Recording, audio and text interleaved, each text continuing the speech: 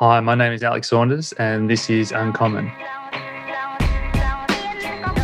Uncommon and Uncommon Clips are produced by Narelle, a unique digital agency. Head to narelle.com to learn more. That's NEURALLE.com.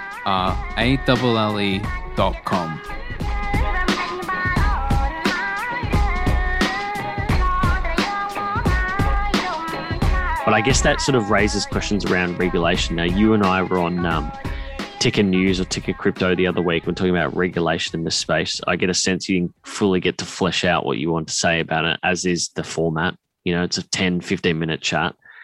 Where do you see the state of regulation? What would you want regulated and what would you not want regulated? I think like a lot of places like Australia have good securities laws, or if something is a security, but the problem is we still don't really know if tokens are securities or not.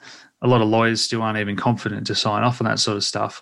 Or there's not a utility token kind of classification. So if you're not a security, well, what are you? Are you property? Are you currency? You know, that's still unclear in a lot of places. So I guess just clarification, and most countries are still trying to put a square peg through a round hole, and you do need new legislation written up, and they're still trying to, you know, everything from tax things to regulate things this old way where it just doesn't make sense.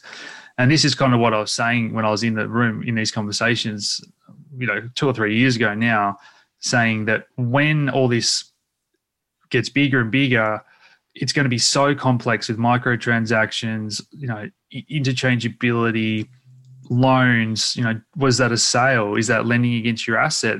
This interest is being streamed by the second.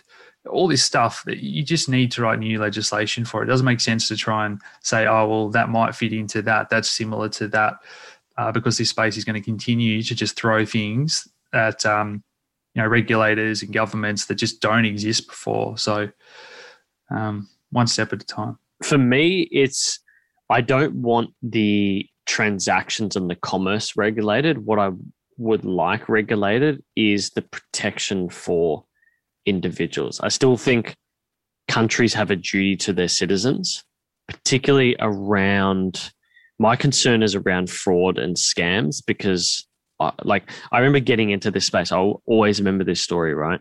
It was sort of 2017, 18.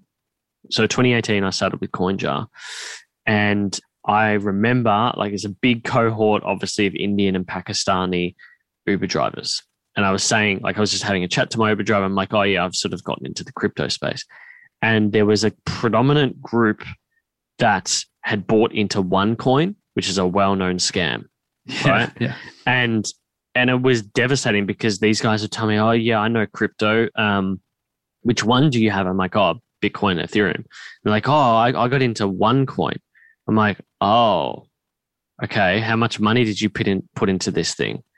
And like some of them have put $10,000, $20,000, which is a lot. Like, it's their life savings. Yeah. And I just had to tell them, like, I'm sorry, but that money's gone. I'm sorry to say.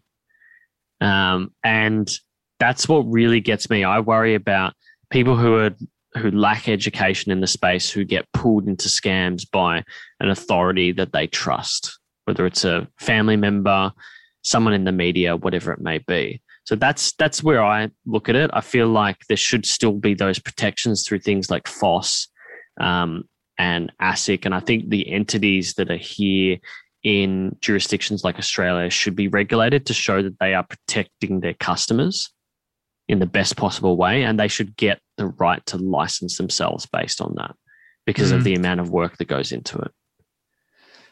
Yeah. It is hard because even regulators don't understand the technology intimately. And sometimes you do really have to understand it to explain why it's a scam, because there's such a fine line between DeFi and what is it, a scam. So that does make it hard, and I feel for them. And I do reach out and let them know when there are scams that are getting bigger that need to get shut down and whatnot. I've made videos on how people can spot scams, but at the end of the day, it is so, I mean, you've already come across this. It is hardwired into people to get defensive when they've put their money into something, and people will defend scammers that are sitting in a basement on the other side of the world who they've never met. They'll defend it to the death about why you're wrong and why it's not a scam, this, that, and the other. But, it's always a scam. It always blows up. And that's one of the reasons why I kind of even stopped warning people maybe one-on-one or putting in effort and engaging in these conversations online, because you never get through to these people and you can't save everyone. And if you do get burnt once, hopefully you learn from that. Like anything, as a kid, you've got to make a mistake or get hurt and you learn not to do it again. And I think that's where the space was probably already self-regulating and maturing a little bit. So that's what I don't want to see, is that they do these overarching regulations and use these excuses like we're seeing at the moment. It's really, really, sad and pathetic, some of the stuff the US is throwing up about Bitcoin wastes energy, Bitcoin does this, that, or the other, things that are just categorically untrue, to try and regulate it more. So that's the stuff that I don't want to see. Yeah, I completely agree with that. But yeah, I'd like to see more protection for consumers, where you see like obligations on, if you go to Coles and you have to buy those vouchers, right? And they have the big signs that say the ATO will never ask you for payments in iTunes vouchers and stuff like that. So they're trying to disrupt the process for these scammers at every stage that impacts the consumer, and sort of shock at least a small percentage of them into the idea that actually there's something wrong here. That's the big thing for me. If there can be something around that, I think that's what I'd like to see.